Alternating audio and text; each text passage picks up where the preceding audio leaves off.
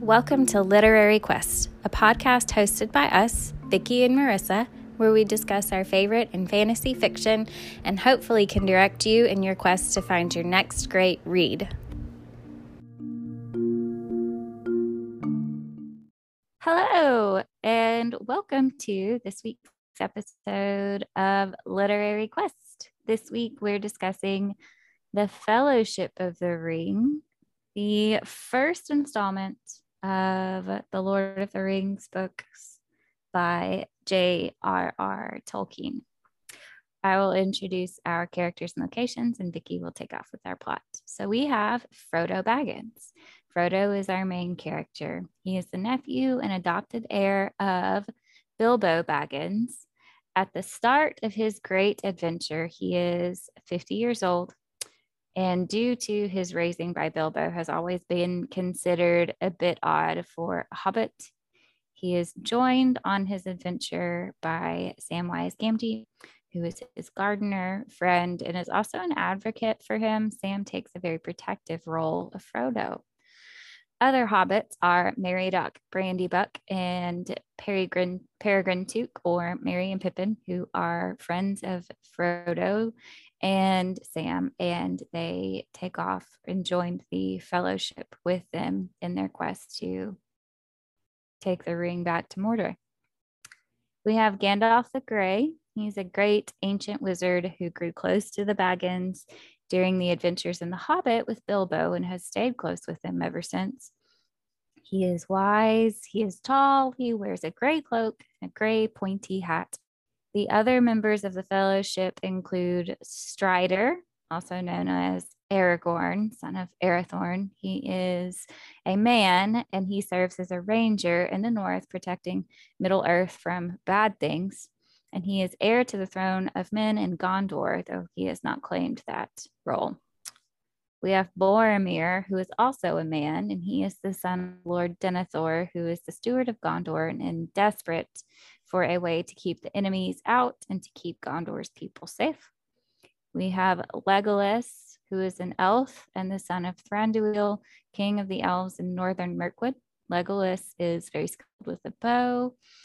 And then we have Gimli, who is a dwarf and the son of Gloin, who is one of the company of dwarves that Bilbo joined in The Hobbit to liberate the Lonely Mountain from Smaug.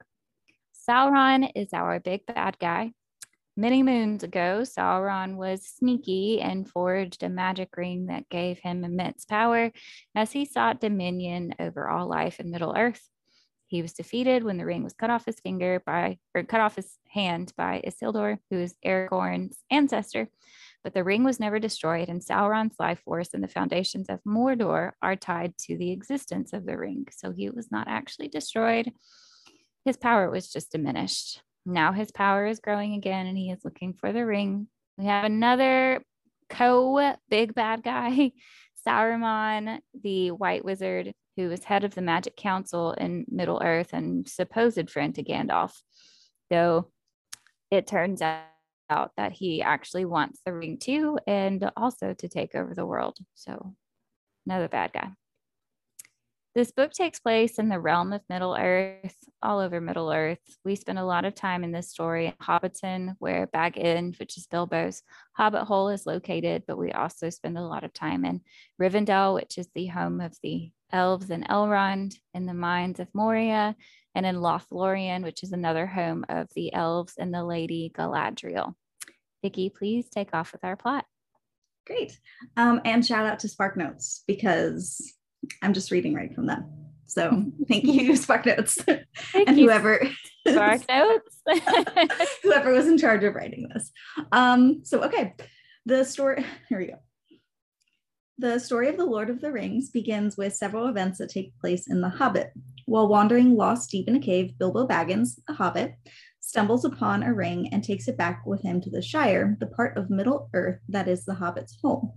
All Bilbo knows of this ring is that wearing it causes him to become invisible. He is unaware that it is the One Ring and is therefore oblivious to its significance and to the fact that Sauron has been searching for it. Now, the Fellowship of the Ring opens with a party for Bilbo's 111th birthday.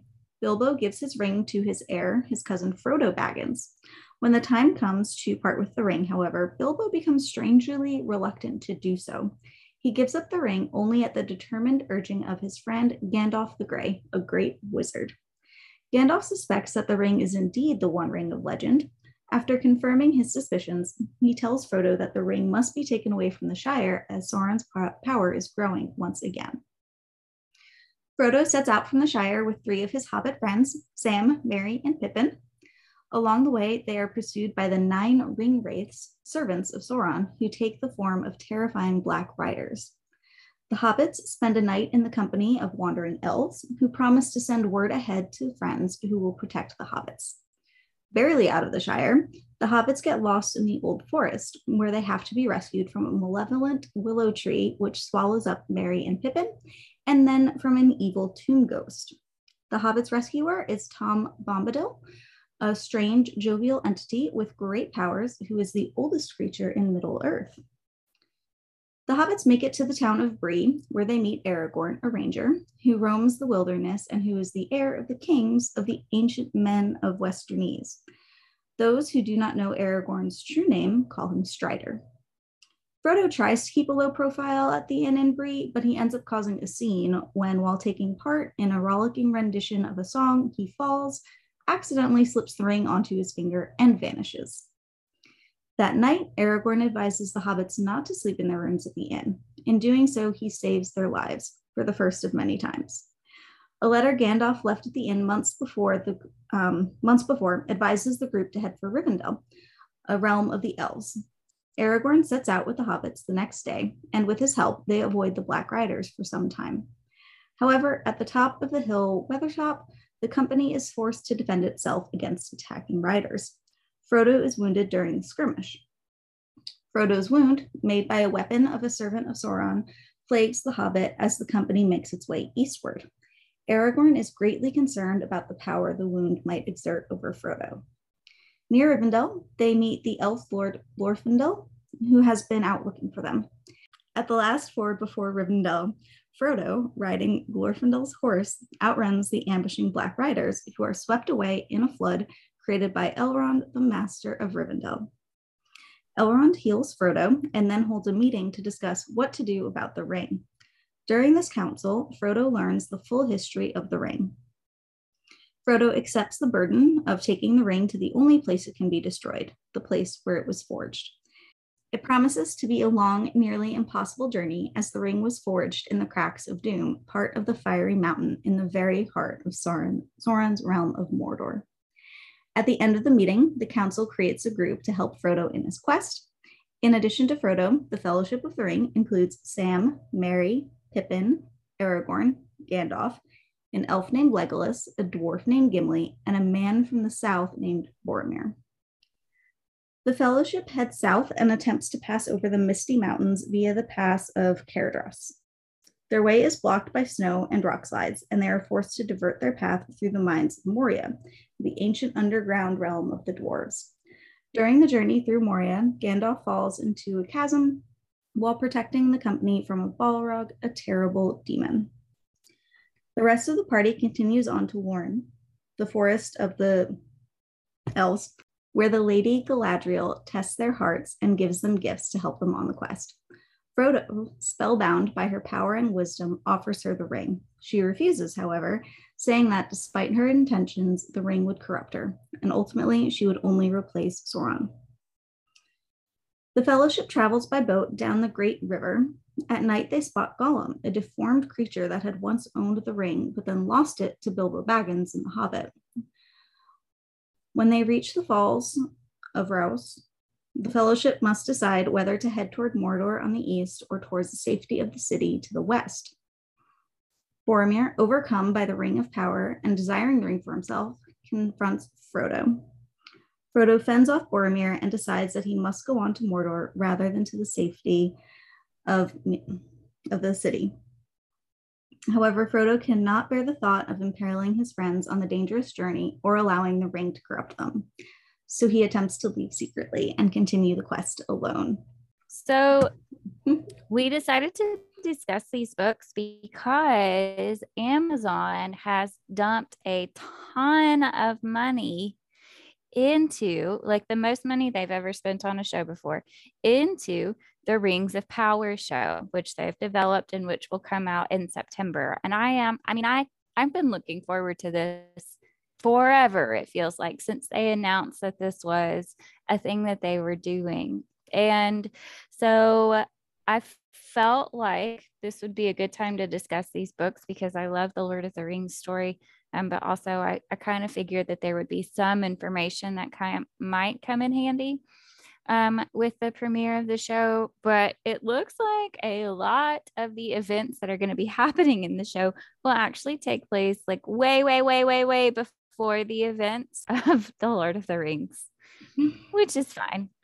That's fine. We get to see young Galadriel, it looks like, in Galad, who is dead in this story. And so looks like, I don't know if some of these things are going to be things that would be detailed in the Silmarillion. I have never tried to read that one. I've heard that it reads like a history book. So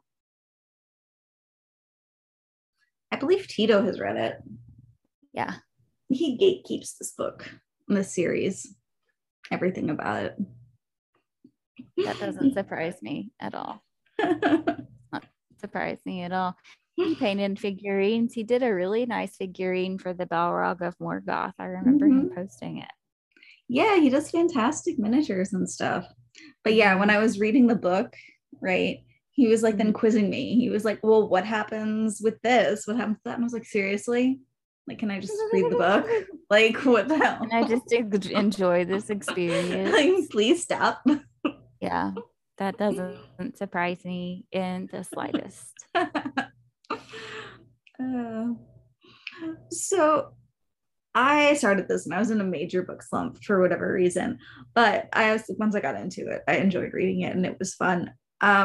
I read the entire thing almost in Gandalf's voice from the movies. All right. And I don't know why. I mean, it was fine, I guess. I mean, Ian McKellen's voice as Gandalf is pretty spectacular. So yeah. I had a hard time with not skipping songs in this book. I just skimmed over so many of them. To be fair, there were a lot of songs. I mean, there were a ridiculous amount of songs in this book. There were so many freaking songs in this book. I was listening to it. And so I listened to, most of the time when I was reading this book, I was listening to it. And I feel like, and I felt this way when we did The Hobbit, this book is meant to be read aloud. The way the story is told, it works really nicely with, I don't know, with it being read.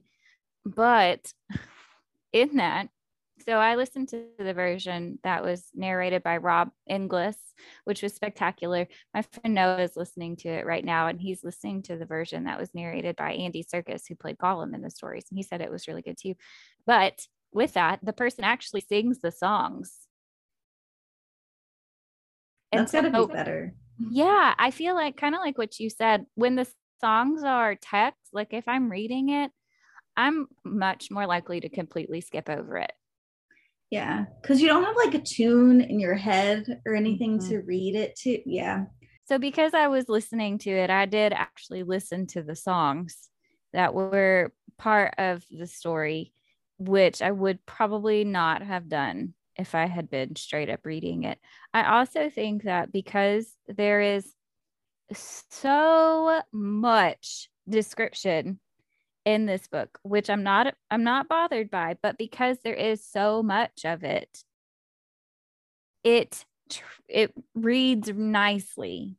Whereas if I was just reading it from the book, I would probably start to skim some of those things. Because I'm listening to it, it helps me to craft an image in my mind. But if I was like actually reading from a book, I would start to probably jump forward to some dialogue or something. Yeah, and it's I did that. I did do that in some instances as well. Yeah. And I was reading it, so I was skipping some of the songs and I was skipping some of the description and stuff. Some of it I was reading, but it made me think of this. There's meme. One whole Mm-hmm. There's one whole song that is in Elvish, and I was like, "Are you kidding? Are you serious? Am I supposed to read this? Why is it here?" So we've talked about before how some authors, they tell you things, they don't show them to you, right? They say like this happened, blah, blah, blah. Well, this author is like, I'm going to tell you about it and then I'm going to show it to you. Like he could have just said the elves sang a song. But what he did was say, the elves sang a song and it was beautiful and glorious and their ears were blessed and blah, blah, blah. And this was the song and this is it in Elvish. And here's the translation to English too, which I appreciate. Like the writing is brilliant. It's so detailed and just the amount of effort that would go into, I don't know, creating a whole language for elves. Mm-hmm. I mean, to have that in your mind is genius. But wow. Tito sent me this meme one time where it was like, editor. So this is like to J.R. Tolkien or whatever. It says, editor, describe a tree in 5 words or less. Tolkien, no. That's his response. He was like, because he takes so long to describe things. And it's great though. The descriptions are great. When you read them, it's like magical and stuff and it sounds great, but there's a lot of it. There's a lot of it. There's also like 10 maps in this book. Yes. And I love a map. Mm-hmm. It's a lot of maps. I've gotten to the point where every time I see a map though in my head, I go map. Yell in my head, map, like as if I'm pointing out something amazing. And it's like I do love maps, but yes, it is a lot. You asked in their notes if I read the foreword. I read part of the foreword in this book because it was long and I thought, well, there might be some important information here. And I didn't realize that all of these books were actually meant to be released as part, like it's not like 3 parts of a series. It's meant to be one whole long book, but he released it kind of in chronicles like this. Mm-hmm. It's not book 1, book 2, book 3. It's like all one thing. But because of the way it was released, it's like, oh, book 1, book 2, book 3. Yeah, no, the foreword was long. There's like the whole history of the publishing of this book and the issues that Tolkien ran into with editors changing the way that he spelled stuff and other stuff. And I was like, all right, I get it. This dude had a time trying to get it published the way he wanted. Sorry, my man. I also did not read the prologue. I read it when I first started this book. When I first read this book when I was in high school, I read everything. Mm-hmm. I did not do that this time. It's long. It's like 25 pages of an extensive history of hobbits and their like whole history and the weed that they smoke and the neighborhoods that they live in and what their clothes are like and what happened in the Hobbit. And this time I just said, I think I'm good. I read about half of it and then I was like, I don't like, why is there so much of this? I was like, a brief description would have been great, would have been, it was really helpful, but no, this went into like the years and everything, like dates. And I was just like, yeah, you know what? I think I'll just move on. Yeah, there's a lot of detail, which again goes back to that, like you use 5 words to describe something. Nope, not Tolkien. Nope. 25 pages of Hobbit history. All right, that's fine. There was some interesting information there that I hadn't realized or I'd forgotten about. Hobbits are only 2 feet. I thought they were taller than that. I mean, that's really short. They're like, well, they're between 2 and 4 feet. Okay. So, and they get smaller as they age. Right. So they used to be taller. It's like they've gotten shorter as time has gone on. But yeah, they're little. Yeah, I didn't realize how little. I mean, that's like what, up to your knee? Is that 2 feet?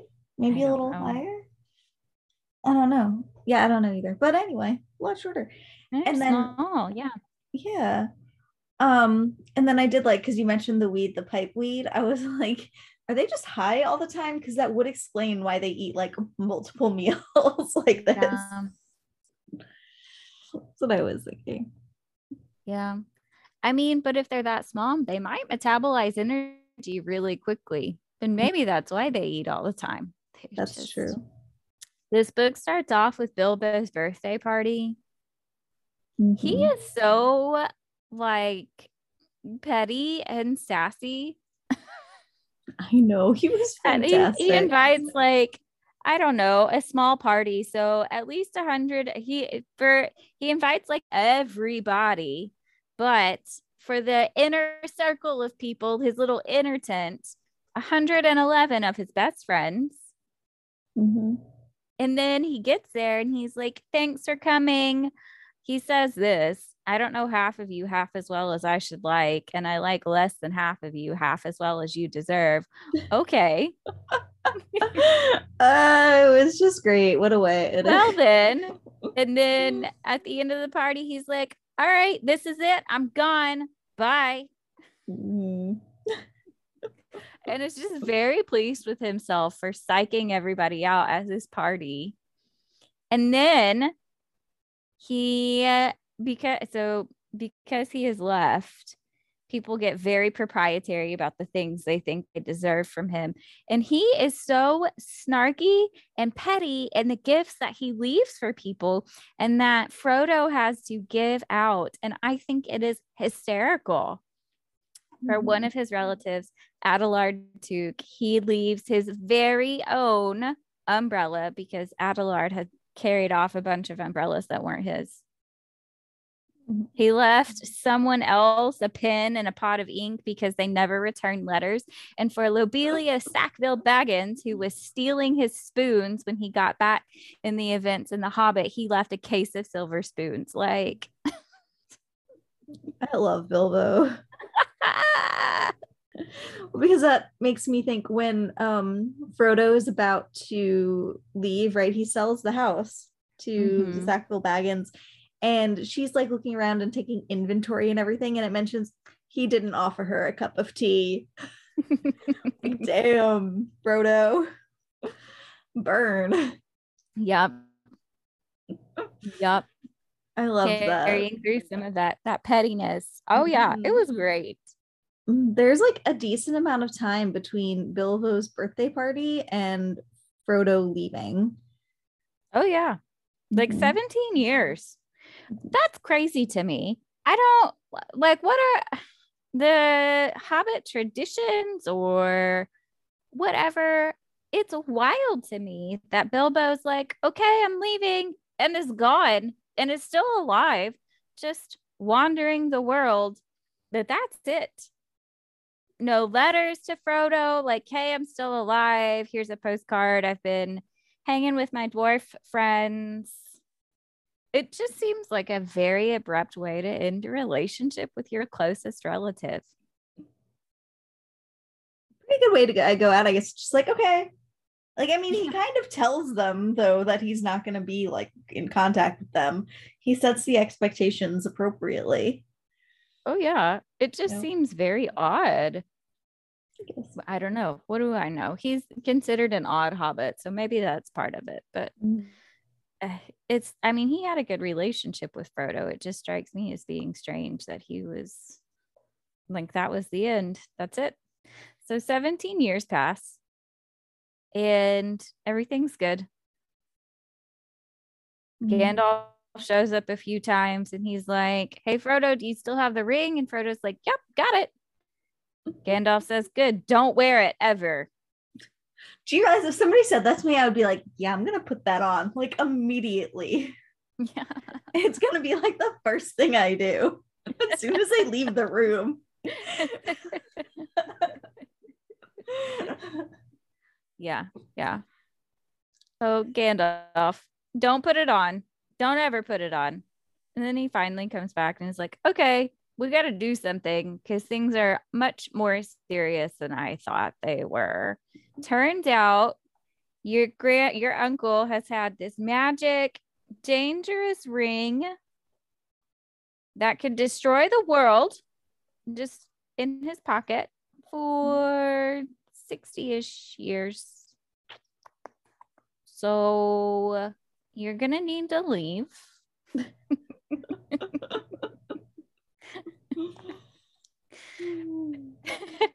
All right.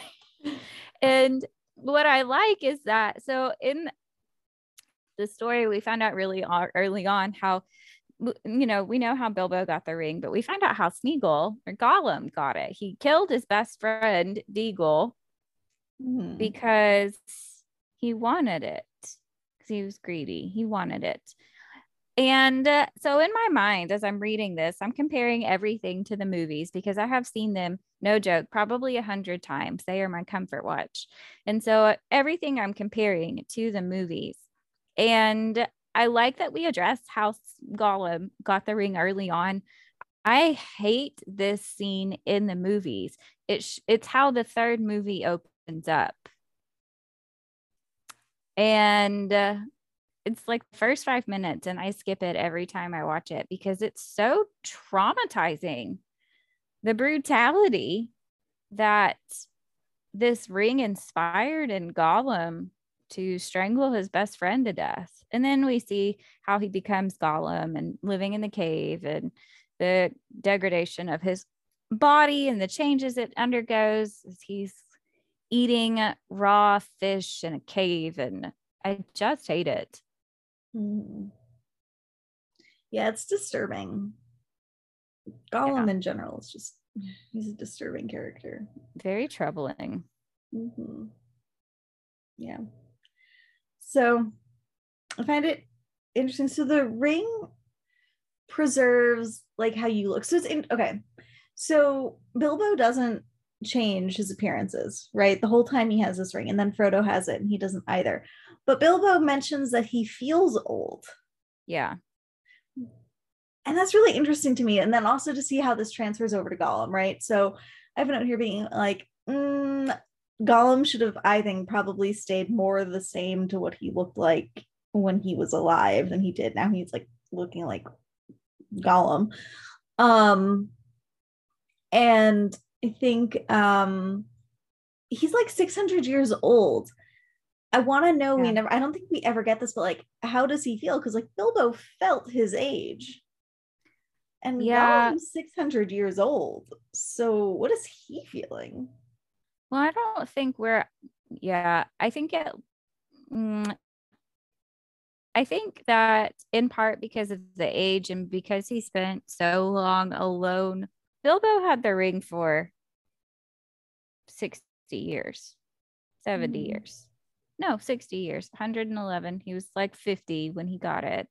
So Bilbo had the ring for 60 years. And I do think he ages a little bit, right? I don't think that he stops aging completely, but he does start to feel old. And so, and then that progresses much more rapidly when he loses the ring. When he gives it to Frodo. I don't think that Gollum, in the state of mind that he exists in now, would be capable of describing how he feels, right? He's so desperate to, and that's part of it because he had the ring for so long. It's almost like a dependency, right? So he wants it back. He's developed this almost like a relationship with this thing. You can think like Tom Cruise and Wilson, the volleyball, right? So he had this relationship with this ring for hundreds and hundreds of years. And then he also lived in the dark in a cave for hundreds of years and existed on raw fish for hundreds of years. And so I think I mean, we don't have any way to say like, well, what would Bilbo have looked like if he had had the ring for 500 or 600 years? But I mean, we know when you don't exist in the sun for long periods of time that it's going to affect the way your skin looks, right? Mm-hmm. And we know that if you live in a cave, in the bottom of a cave, in a watery environment for hundreds of years, it's going to affect the way that you look too. Mm-hmm. So I don't think we can apply the way that Bilbo looks after having it for 60 years is the same as what we would apply. The situations are different. I think that Gollum having the ring for so long in the way that he acts, and we don't get to see quite as much of it in this book, but it really reinforces the deterioration mentally that possession of the ring has, right? Mm-hmm. Because even just the knowledge of the ring for Boromir, for example, just the knowledge that the ring exists has an incredible impact on his behavior. Mm-hmm. And so then that makes me wonder, like, does that speak to the strength of the person or the strength of their will? Because Strider is able to interact with Frodo and doesn't have that same time. And so same type of desperation, and the other people in the company as well. I feel confident that Gandalf, that first of all, I love how sassy Gandalf is. We get some of that in the movies, especially directed towards Pippin. But I feel like Gandalf would probably be saying, "You stupid bitch," to everyone but Strider. I know, like I mean, just like everyone is dumb. I was driving to work one day and saying that because I don't know if it's like intrusive thoughts or what that people are actually acting on, but there are so many dumb things that these characters do. And I'm saying out loud, "You stupid bitch, why did you do that?" I know. Frodo, for example, just sticking the ring on because he wants to play a prank on everybody when they're at Tom Bombadil's house. Mm-hmm. Frodo, you idiot. Why did you do that? Or on Weathertop when they're hiding. And Frodo's like, "Oh, I'm going to stick the ring on." I know. He just, yeah. Gandalf would just be exhausted with them, I feel like, too. Yes. Yeah. It's probably a good thing that he was not with them this whole time. He might have just booted them off the side of the mountain. Just hear him doing a lot of like exasperated sighing, like, hobbits again. Hobbits. Why do I endorse them so much? Yes. Yeah. Mm-hmm. Yeah. It's a lot. But there are several things where, again, I think, is this an intrusive thought? Like, why did you do this? And I wonder if it's just that, they talk about how hobbits are inquisitive, curious creatures. Mm-hmm. So, for example, Pippin, when they are in the mines of Moria, he looks down a well and he's like, "Huh." And he picks up a rock and drops it in there. Like, why would you do that? Why would you do that, Pippin? And then Boromir does the same stupid thing. He picks up a rock and throws it in the lake where the sea creature thing is. Why would you do that?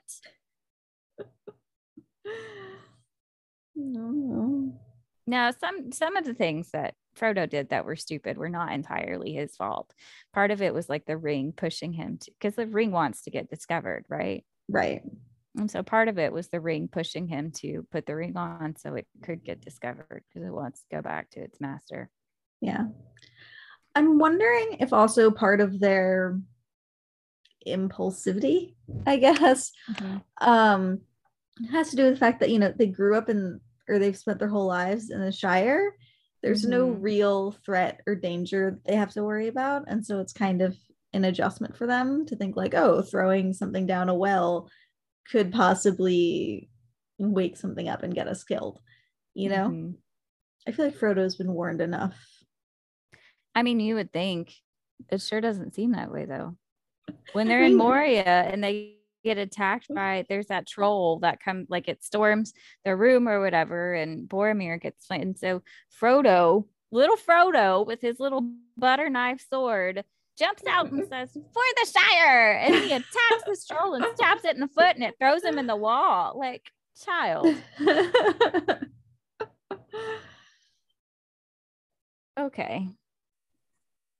I mean, yes, you did hurt the troll, and it was helpful, but I just don't think you planned as well. So I saw this BuzzFeed article, right? And it was something about like major plot holes in like really famous movies or books. And one was that they should have just left the ring with Gollum because it was fine forever and like nobody would find it. But I was like, clearly you haven't read the book or even really watched the movies. I'm pretty sure it is explained in the movies too that the ring wants to be found. Like, yeah, it would have been found either way. And it can be sensed and stuff. So they would just be able to find it. Just stays in one spot with Gollum. Yeah. No, the ring is definitely, ascension is not the right word, but it has a purpose and it wants to fulfill its purpose. And so I talk about how the ring chose to go with Bilbo, basically. That was orchestrated. It was by design of the ring and the dark power. Do you think that J.K. Rowling took some of her inspiration from the Harry Potter books from this? Oh, yes, very much so. Yeah, like the bad guy was destroyed when they took the ring from his hand and they thought evil was gone, but it wasn't really gone and he wasn't really dead because this thing was still alive. And yeah, that sounds a whole lot like Harry Potter. Yeah, that's one of Tita's issues with her is because he's like, it's just Lord of the Rings except dumbed down for like children. Yeah. And I'm like, there are some, oh my gosh, Ron is Sam. Oh yeah. So we talked a bit before about the author's descriptions, right? And there's one description in here that I loved so much, and it was just his description about the elves and how you could see like starlight glimmering on their hair and that they shimmered like the light of the moon. I loved that. There was something about that just like I loved. It was so easy to picture, and yeah, I was like, I want to be an elf because that sounds awesome. I have wanted to be an elf since I was 5 years old. Yeah. I know. Yeah. Ever since, was it the Santa Claus? Ever since the Santa Claus. There are 2 hobbits that get mentioned in it, and I can't, one of them is Fatty Bulger, I think, and the other one is Frediford or something. I don't know. 2 hobbits that get mentioned that never show up in the movies. So that was different. But I do think it's interesting because they seem to be, so the dynamics between the hobbits are really interesting here because we get the vibe that Frodo's best friends are Merry and Pip and those 2 other hobbits. And then there's just Sam. And then there's Sam. Their relationship is odd or just interesting to me. I agree. And I don't totally understand it because like, so Merry and Pippin and Frodo and those other hobbits, they all kind of converse as friends, right? They're all unequal, but then Sam always calls Frodo master. Not always, but he does call him master. And it's like, okay, so there's like some power dynamic thing going in here. Like what's happening? Like Sam seems to really love Frodo, which great. It's great to have friends like that and who really love you, but at the same time, like Frodo definitely does not seem to love Sam as much. Like you said, he even kind of excluded Sam from his friend list. And also, Sam ends up doing most of the heavy lifting, let's be real. Yeah, he does. And I don't know if it's because, so I feel like their friendship is more one-sided on Sam's part. So Sam seems to have this very strong attachment to Frodo, and it's almost like Frodo, like he acknowledges the attachment, but it's not the same. Like the depth of his feeling for Sam doesn't seem to be the same. And I wonder if that's because maybe Frodo sees Sam as more of an employee than a friend because Sam is his employee. He's his gardener. He tends to his lawn.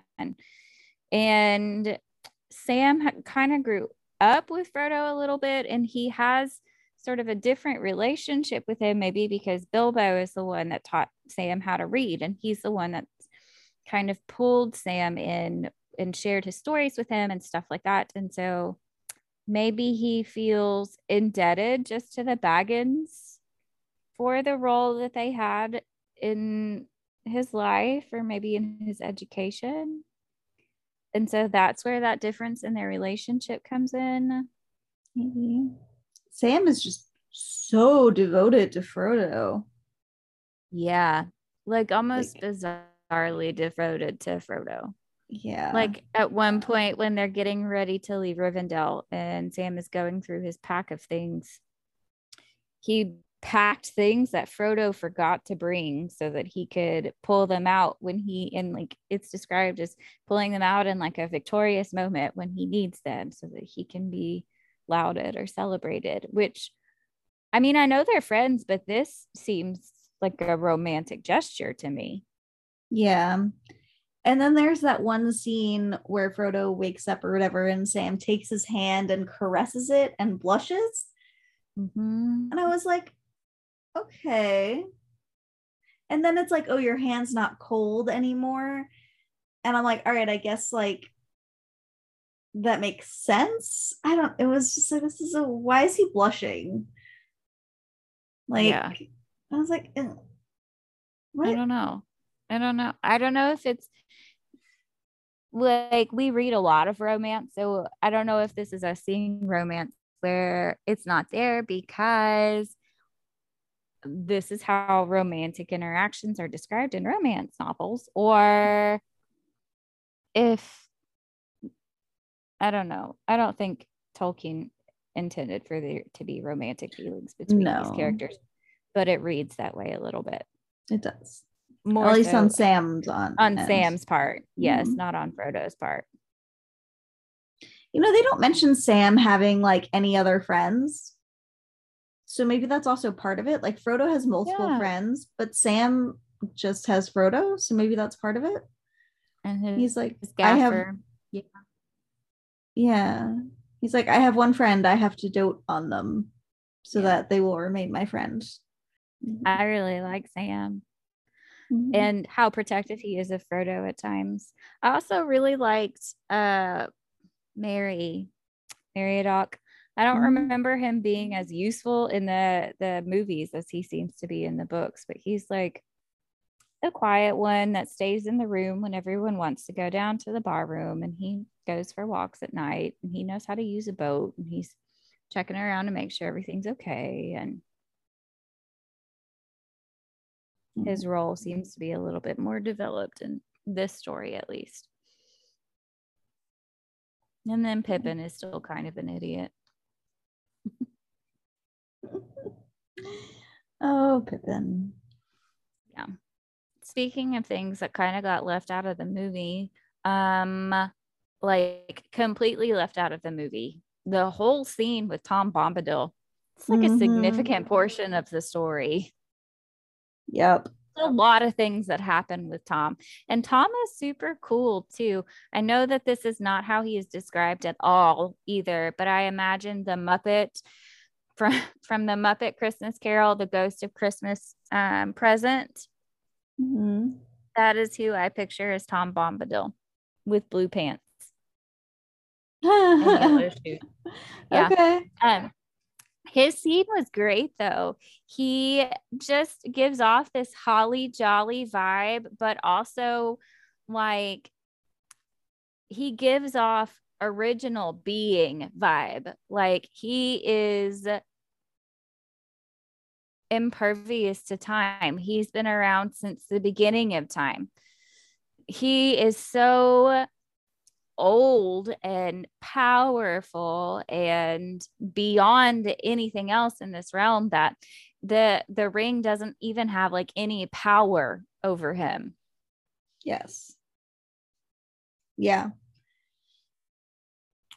I thought that was fun. Although this was also one of the moments where I was like, Frodo, why are you just handing the ring over to someone? Like, he didn't know him that well at the time. No, Frodo does that a lot where he's like, well, here's the ring to Tom Bombadil. And then at the Council of Elrond, when Strider, they talk about how Strider's ancestors were meant to have the ring, and Frodo's like, oh, so it's yours. And then again with Galadriel later on, he's like, do you want it?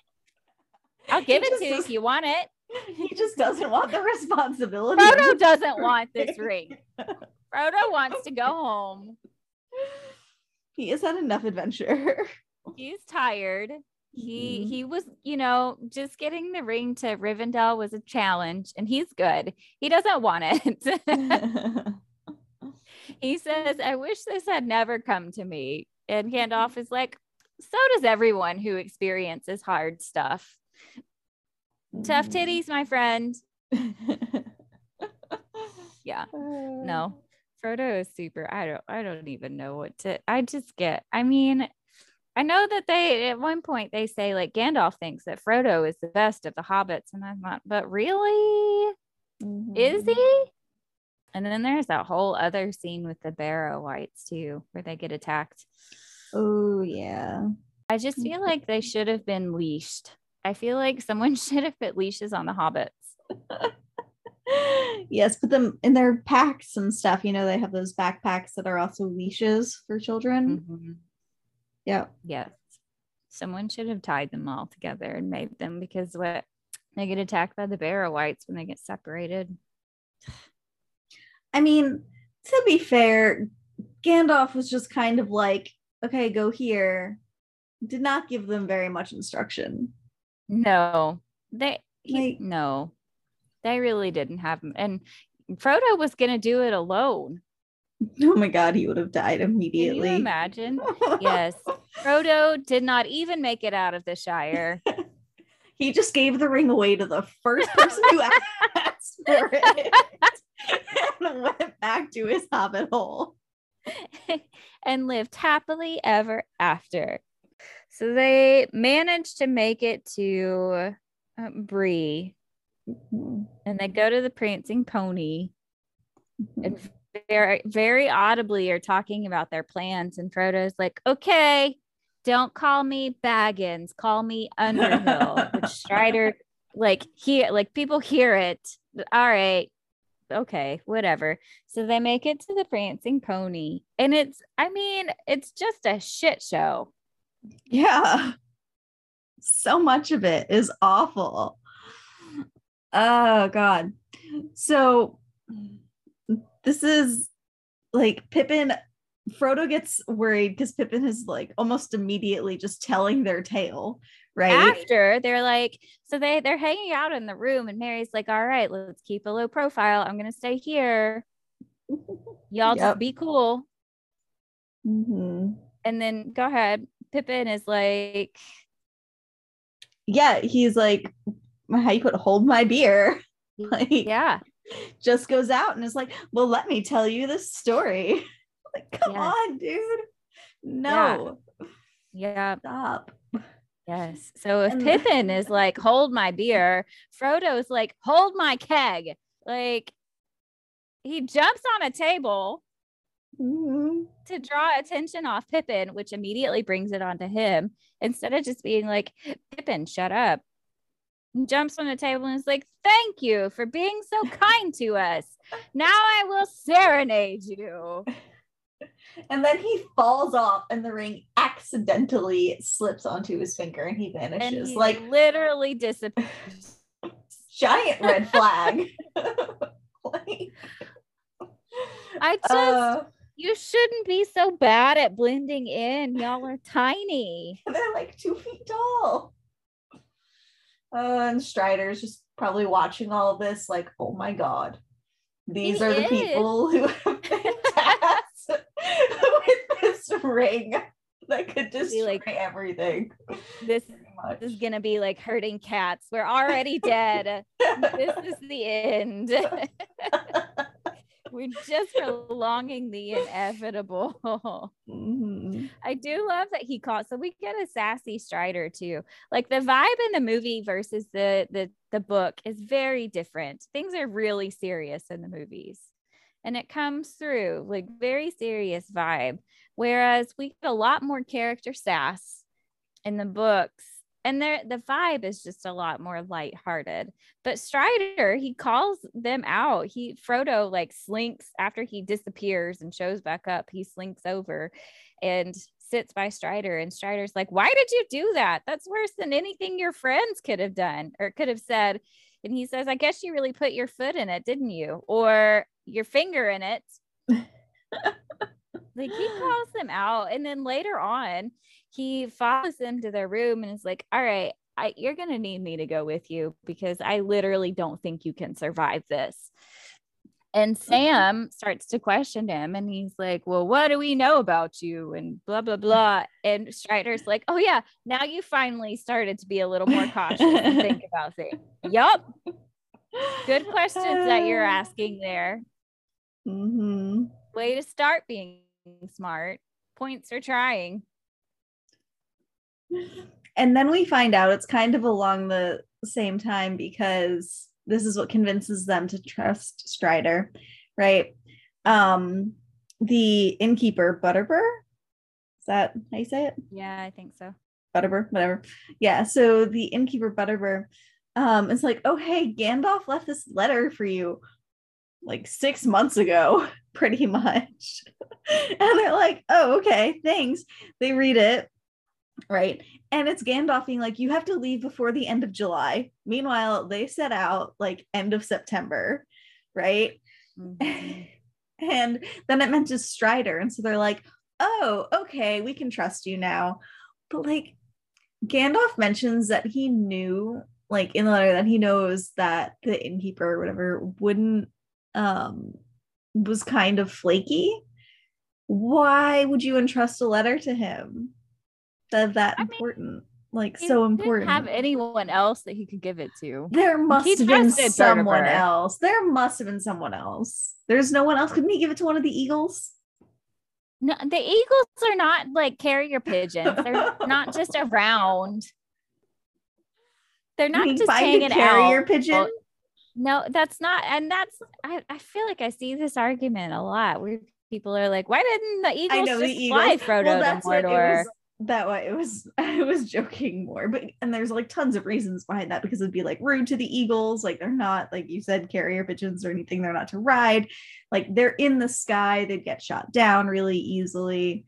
Yeah, no, there are tons of reasons. I get it. Mm-hmm. But there must have been, like, I mean, no one else. Don't they have a mail system? And then he forgot about it. I mean, it's just Butterbur. Butterbur was going to have someone deliver it to him, but he couldn't get anyone that was going towards the Shire. And then he forgot that he had it until the hobbits showed up. And he was like, "Oh, no." Can we talk about how Strider carries around a broken sword? Sure. Let's go ahead. I feel like that is extremely impractical. I feel like he get it. It's an heirloom, but... Yeah, I was gonna say, I feel like he carries it around sort of as like, you know, a comfort object. Okay. Sort of. Sure. I just feel like it's very impractical. Yeah. Does he have the other shards of the sword with? Is it like in a backpack? Like, well, this is the point, and this is the middle part of the sword, and then here is the handle, and eventually we're going to put them all back together, but we're waiting for the right time. But do you want to see the pieces? I'll pull them out. I just feel like it's an odd thing. Mm-hmm. I understand why. It's been passed down from generation to generation. It's an object of power that represents his ancestors, and Isildur, and a thing that cut the finger off of Sauron. And like, I get it. It just seems extremely impractical. And I hope that this is not his only weapon. Like, a bunch of stuff happens. And like, Frodo gets stabbed by magic. Oh yeah, they're being chased by one of the wraiths, or all of the wraiths, half of the wraiths. Yeah. He he gets stabbed and it like slowly starts to like turn him into a wraith, right? I think is kind of what's happening. So they're like, oh no, and they get found by the elf, and they're like, oh no. And he's like, all right, well, we got to get you to the healing, like Rivendell, right? And they do manage to make it there, and there's like a giant flood that comes, and it's really interesting. So Gandalf mentions later on, he was like, oh, I don't know if you noticed my like nice touch of sending like white horses and stuff through the water, like making the water shaped that way to scare off the Black Riders. So that all happens, and then they're in Rivendell. Yeah, I felt bad for the horses. I know. I was like, really? I always feel bad for the animals. Like, they can't help it that their riders are bad people, but they get killed, they get swept away, and they find all of their dead bodies at the end of the river. And I just felt really bad, especially because we know like horses are special in this world. I know. They're not just regular horses, they're like cool horses. And so I felt bad for them. Like, I always feel bad for the animals. You also mentioned the animals though, and it made me think of when they're about to go into the mines, right? And Sam's horse, Bill, which by the way, great name for a horse. He's like, no, I can't like leave him. He's followed us around, and like it'll be basically murder leaving him, you know, here for the wolves. And Gandalf is just like says like some sort of spell where he's like, find your way back to Elrond or wherever you want to go, right? Like, aw. Yeah, I appreciated him taking care of the pony. It's interesting when they get to Rivendell, the events occur in a way that's kind of different from what happens in the movie, and I really like how things are presented in the book. So they have a council. It's the Council of Elrond, and each person present is seeking counsel for something that ties all of the events surrounding the ring together, which I think is interesting. The hobbits have the ring, right? So obviously they're trying to figure out what to do with it. But also Legolas is there because the elves lost Gollum. The dwarves are there because they're not sure what to do about Balin and Moria, because Balin disappeared 30 years ago and suddenly they're worried about, okay, whatever. And then Boromir needs help because Gondor is being attacked, and Strider is there to make sure that the world doesn't fall apart. And so is Gandalf, but also Saruman is now a bad guy, and so Gandalf is there to convey that information. And so all of their issues are interconnected and related to the ring. And I like how that is presented here. Whereas in the movie, we have the ring, but Elrond has summoned people from all of these races to help figure out what to do with it. It gets a problem for all of humanity, which it is. But I think the way that this is presented in this book really nicely ties together how much of a problem it is for everybody and how connected they all really are and how much of a problem this is in its impact and the ramifications for other people. There's also that like feeling of serendipity that they've all come together because of these issues and they're all related to the same thing. It's like the universe is saying, hey, you need to come together. That council meeting though too, where Frodo reluctantly accepts the ring because there's just like a long awkward pause. Yeah. And he's like, I guess I'll do it, but yeah, I see you made a note about it. You want to talk about it? Yeah. So Elrond is explaining like the history of the ring and all of this stuff and the ancestry, and at some point again Frodo is like, oh, so it's not my problem, it's Strider's problem, Aragorn's problem, it's his family's ring, it's his fault. And Elrond is like, no, it's definitely your problem. But they're talking about like something is going to have to be done with it. And Bilbo says, all right, I'll come out of retirement. Like, you got me. I found it in the first place. This is my fault. I was hoping I could just die out here in peace and finish my book, but fine, you've convinced me. Dust off my traveling cloak and we'll go just dump this ring into the mountain. Oh, Bilbo. Oh, he's so dramatic. He is so dramatic. And Elrond is like, no. Mm-hmm. Sorry, my dude, but you are in fact too old for this now. You're gonna need to stay retired. Just finish your book and it's gonna be fine. Yeah. Also, and yes, yeah. So Frodo is finally like, yeah, I guess I'll do it. I don't know how to get there, but fine, whatever. I'll take it. And then and everyone is fine with the plan to destroy the ring. They're like, all right, I guess it needs to be done, so let's do it. The alternative is to just leave it here and we're all going to die if we do that. So let's do that. And so they go over extensively why the ring has to be destroyed. Like, no one can wield it. It corrupts everything. Nobody has the power. And then Boromir, almost immediately suspicious over here, is like, but it's just a little ring. Like, is it really that bad? Mm-hmm. Okay. Yes, Boromir, it is in fact that bad. Did you not hear anything that we just said? No, but also he did travel for 110 days to get there. That's a really long time to be traveling and then be told that the thing that might help you actually is going to have to be destroyed. I might feel a little desperate too in his case. That's true. It's a long time to travel. It is. Yeah. And then they're like, it's a ring. And this is a hobbit who's going to be, he's like 2 feet tall and he's in charge. Yeah.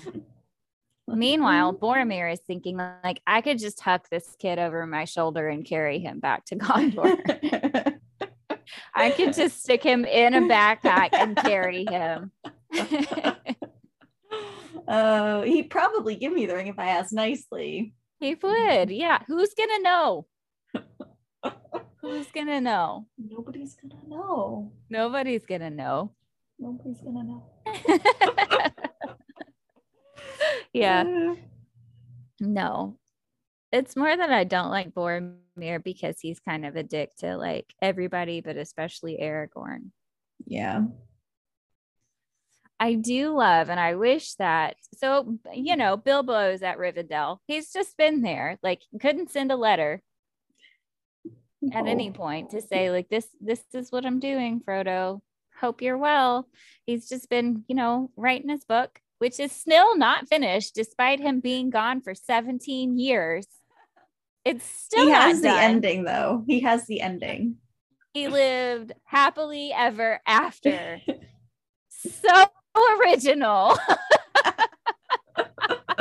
Well, I like when he's talking about like, oh, how if he's coming out of retirement, he mentions like, I guess my book I'll have to have a different ending or something like that. Like, Yeah. just finish your book, dude. Just finish it. Yeah. Nope. Yeah, so we catch up with Bilbo. He's just been, you know, like going to see his friends and adventuring. And it seems like he's had a really close relationship with Aragorn. And I would love an excerpt that captures some of their interactions because we get the sense that they're really good friends. Like Aragorn has helped Bilbo with some of his rhymes, and Bilbo is very defensive of him when Boromir starts to call him into question and his heritage and things like that. And he also coins the rhyme about Aragorn and his future that starts with all that is gold does not glitter, not all those who wander are lost, and so on. And so I feel like they must have had some type of, I don't know, relationship or friendship develop over time for Bilbo to feel this strongly about him. I feel like it would have been cute, or something like that would be cute to read. Mm-hmm. I agree. I also love that when they're getting ready to leave Rivendell and Bilbo is seeing them off, his words to Frodo as he's getting ready to go are like, I know that you probably won't be able to keep track of or journal the things that are happening, but if you could just like really remember the high points, because I'm going to want to take notes when you get back. He's so dedicated to chronicling and to storytelling, which I love. And I think it's great. And I also think that that does end on like a hopeful note, right? Like he's saying, I'm going to see you again and you're going to have stories to tell me. So it's not so much like you're leaving for this terrifying adventure and going to your death. Like you're going to have things to say to me when I see you again. Yeah. So just a note, I guess, about wizards. Why do they always speak in riddles? It kind of makes me think of the songs too. You know, like the songs kind of tell these stories, but they're not like straight up about what's going on sometimes, right? Wizards too. Why? Why do they always speak in riddles? Yeah, And it's that's just basically like what Henry Cavill says to Stregobor in that first episode of The Witcher that came out. Speak normally. Yes. Right? It's just, it's canon for some reason, just like wolf shifters being jerks. Like it's canon that wizards are frustrating to talk to. You have a note here that Dumbledore is like that too. And yup. They're like all of Harry Potter. It's like, let me give you the least amount of information I can give you. And we'll see what you do with it. Now, I do think. Oh, go ahead. No, I was going to say, and then they do something wrong, and it's like, well, I told you. Like, what? Yeah. No. I do think that Gandalf does give them quite a bit of information. There are times when he's pretty ambiguous, and I think part of that's just him not sharing all of his plans. Yeah, I feel like Gandalf is one of the better wizards in terms of that. Like, he also just seems to have like more personality, I guess. I don't know. There's this one scene where they're trying to get into the mines, right? And he can't figure out the password. And so he pretty much throws like a temper tantrum and like throws his staff down and is like all upset. I'm just like, all right. And he's pretty entertaining. Yeah, he is. Gandalf is one of my favorite characters. I love him. When they go into the mines of Moria, you know, he's navigating them. He's trying to think back in all of the long history of the things that he has seen in this cave under this mountain for like how they should figure out where they're supposed to be going. They run into some danger and he's like, it's going to be okay. But then he runs into the Balrog, which is not a demon or a foe that he has faced before. And so I like that even though he's this character that's super talented and powerful and things like that, he's also willing to, I don't know, I think it's expressing some vulnerability and saying like, this is not something that I'm prepared for and have never faced before. And I don't actually think I'm strong enough to do this. Yeah. For someone who's lived for thousands of years and they have to run into something new like that, like that's a lot. That's a big deal. But then we get to the scene, and this is one of my favorite scenes in the story. They get to the scene with Gandalf and the Bridge of Khazad-dûm and the Balrog of Morgoth. And the Balrog is this giant, winged, black, flaming, horned demon monster type of thing. So we have this. And then we have this geriatric wizard that in a pointy hat who's shouting, "You cannot pass." Like, you can't go past this. And I think it creates really nice imagery because Gandalf says, I'm not strong enough to defeat this, but he's so brave and he doesn't back down. And he knows that, he may not be strong enough, but everyone else in his company certainly is not strong enough. So can I just give them time to make it? Can I maybe save myself in this situation? I think that really highlights his bravery and his courage. And the fact that even though he isn't sure that he's strong enough to overcome it, he still tries. Yeah. And I think it highlights how powerful he really is because he is almost successful. And his speech, gives me chills. It excites me every time. So he says, "I am the servant of the secret fire, wielder of the flame of Anor. You cannot pass. The dark fire will not avail you. A flame of Udun. Go back to the shadow. You cannot pass." And he breaks the bridge, and the Balrog falls into this cavern. And we think we're home free, except that the Balrog has a whip and he grabs hold of Gandalf and he falls into the cavern and everybody thinks that he's dead. I just love the image that is created in that scene. Also, this is gonna sound ridiculous, but they posted a picture of a Balrog on one of the images that they're releasing from the Rings of Power on their Instagram page. And I feel like this is maybe a sign that I've been reading too many monster romances because oh no, my first thought was like, yes, daddy. It's so bad once you start reading like monster romances and you get out of like the human fae thing, everything turns into like, oh, can I fuck it? He's got a whip and horns. Let me hold on to those horns, sir. Like, I have to look up this picture now. I'll take a picture of it and screenshot it and send it to you. Okay. Okay, maybe I have a problem.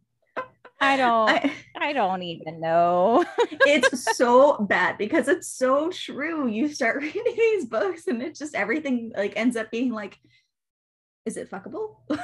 Yeah. Can I have sex with this? Yeah. It's funny though. Gandalf dies, allegedly. Mm-hmm. And they escape the mines of Moria. Then they make their way to Lothlorien.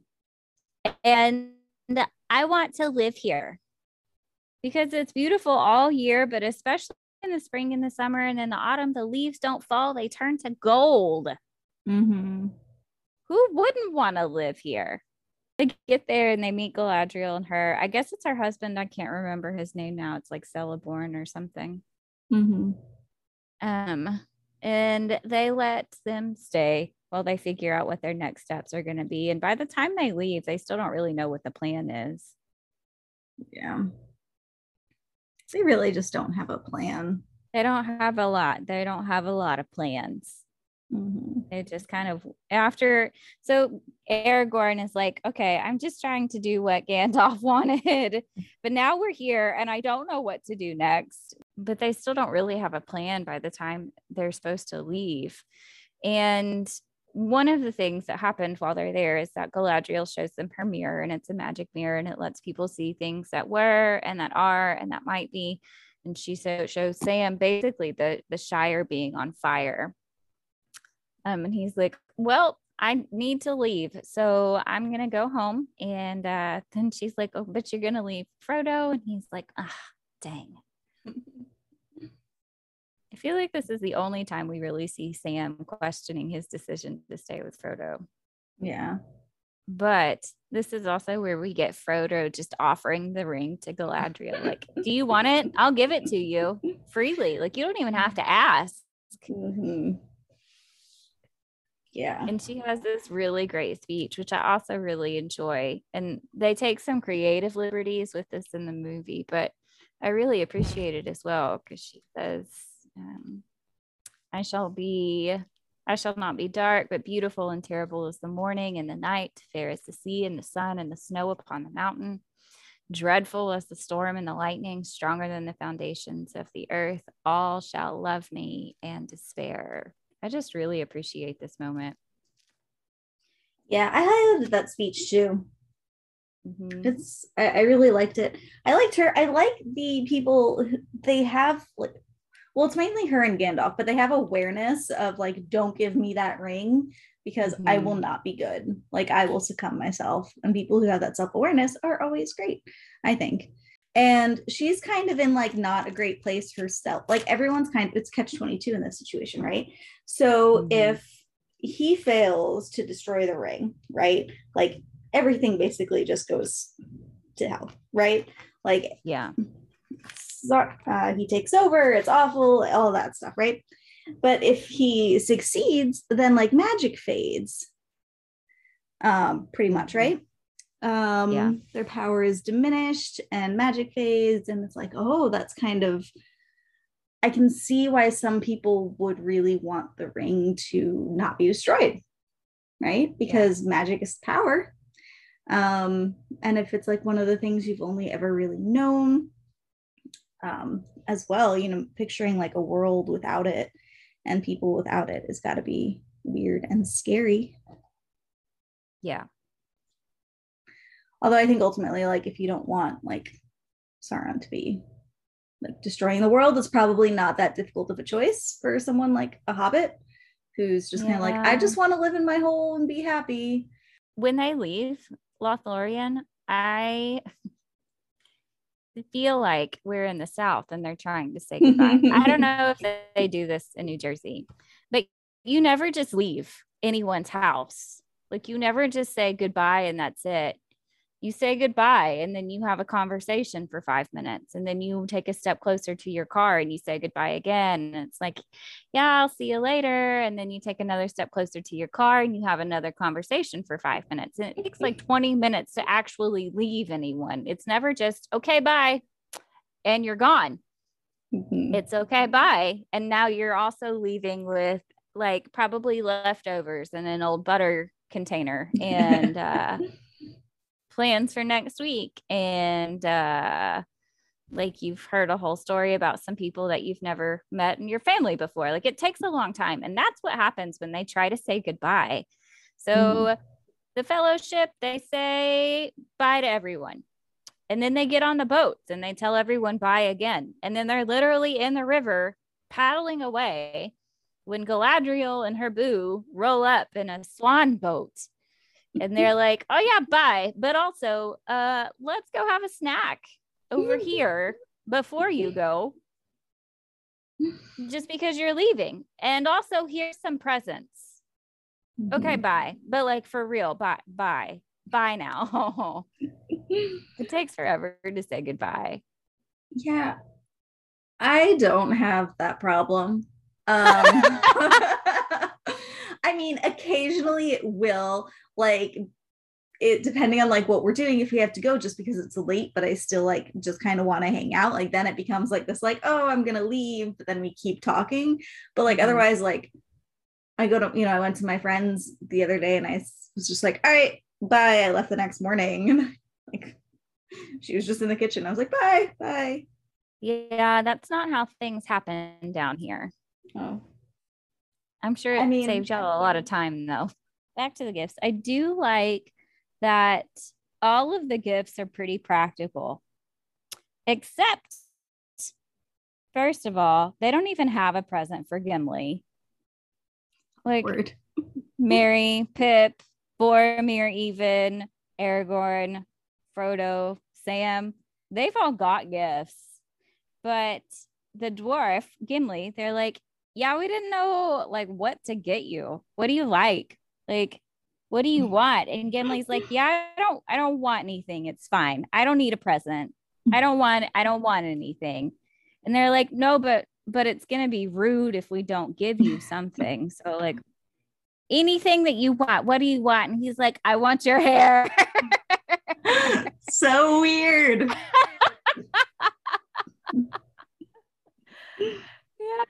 Yeah, I want to hair. I 100% would have been like, nope, and you're not welcome back. Shove. And I mean, it's not creepy when he says it. No, He talks about, dwarves have such a great appreciation of gold and golden things and pretty things. And her hair is like the prettiest gold thing he's ever seen before. And it's beautiful. And he's going to put it in a necklace when he gets home.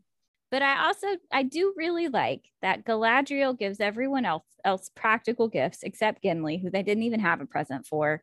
But she gives Sam a box of dirt. I got a jar of dirt. She gives got a jar of dirt. She gives Sam dirt from her orchard to help him grow beautiful things. I think that is so sweet and thoughtful. Mm-hmm. And yeah, because if anyone would appreciate a practical gift, it would be Sam. Like he gets really pumped about rope. I know. I should have brought rope. Yeah. Yes. Mm-hmm. I love that her gift for him is just something that will help him make something beautiful.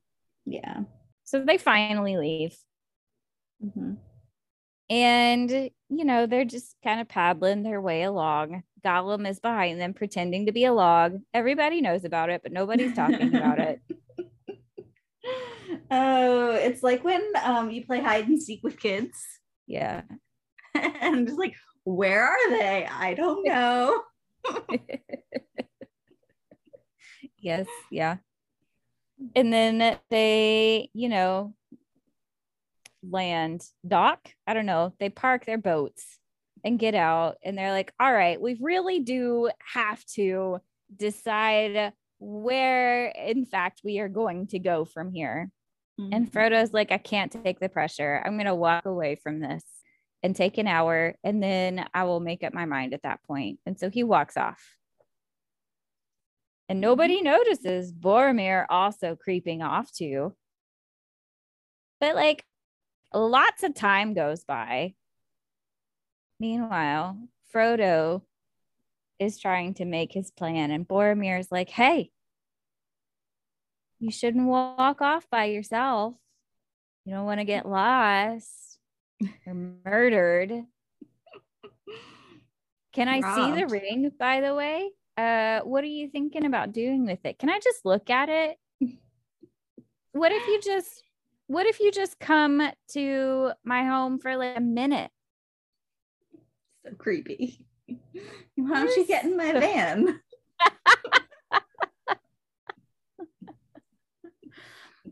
And then he asks Frodo, like, why don't you want to go? And he was like, Frodo's like, I recognize your advice and I would follow it, but there's a warning in my heart that tells me that your motivations are not great. And Boromir's like, rude. He goes, why are you so unfriendly? Like, what? I feel like if he had just been nicer and less creepy about asking for the ring, Frodo definitely would have just been like, yeah, here you go. Yeah. Do you want it? Do you want to take it? You want to wear it for a minute? But yeah, why are you so unfriendly? Everyone else. He also strikes me as somebody who would tell a woman like, smile, you're so much prettier when you smile. Yeah. He strikes me as that kind of person. Yeah. Boromir goes from like innocuous to creepy very rapidly. And then he starts chasing him around and jumping at him. And Frodo's like, yeah, I'm putting a ring on. Bye. And he leaves. He's like, decision made. I'm just going to go by myself. Yeah.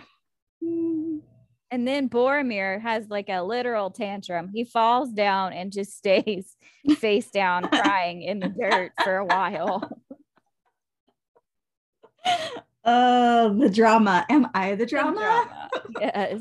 He goes back to the camp and everybody's like, where have you been? He's like, just talking. Like, don't be suspicious. Sam's like, oh man, Frodo has already left. I know exactly what's happened. Mm-hmm. So he runs after him, and that's the end of the book. He catches up to him, and he's like, Frodo, you're not leaving without me. And he literally throws himself into the water, even though he can't swim. Mm-hmm. Frodo has to save him. Like, all right, did you have a favorite quote from the story? I did. And somewhat, I don't know if it's ironic, but it's actually from one of the songs that I actually did read. And it's funny because it's one of the first songs too, which is probably why I read it. It's the one that Pippin is singing, right? Near the beginning. And he sings, "Home is behind, the world ahead, and there are many paths to tread, through shadows to the edge of night until the stars are all alight." I actually liked it. I love the "home is behind, the world ahead," right? We've heard that before. Was it in The Hobbit? I think it was in the movie for The Hobbit. You know what? I think it was in the movie for The Hobbit. Anyway, but it was pretty, and I like the "home is behind you, the world ahead" when you're leaving for an adventure with many paths.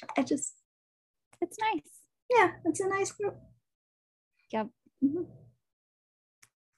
I like this quote. I don't remember who says it. I think it's either Sam or Frodo, maybe, but they say, "Go not to the elves for counsel, for they will say both no and yes." They're just like wizards. Yeah, they are. I mean, we were talking shit about wizards, but elves are kind of the same way. They like to speak in riddles and rhymes and stuff too. They're just as bad. Well, there is that one scene where Frodo is talking to Lady Galadriel, Lady Galadriel, and he's like, "Well, what do you think I should do?" And she's like, "I offer no counsel. I'm not a counselor." Like, lady, come on. And she's like, "Why don't you look into this like mirror thing? Oh, you see an eye?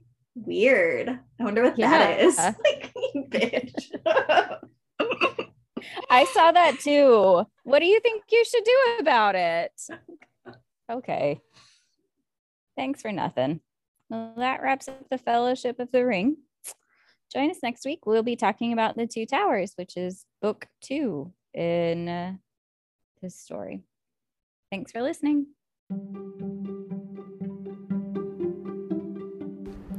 Thank you for listening to Literary Quest. We hope you enjoyed our episode. If you'd like to follow us on social media, we can be found at Literary Quest Podcast on Instagram or Facebook. You're also welcome to share your thoughts and ideas with us via email at literaryquestpodcast@gmail.com. Thanks again.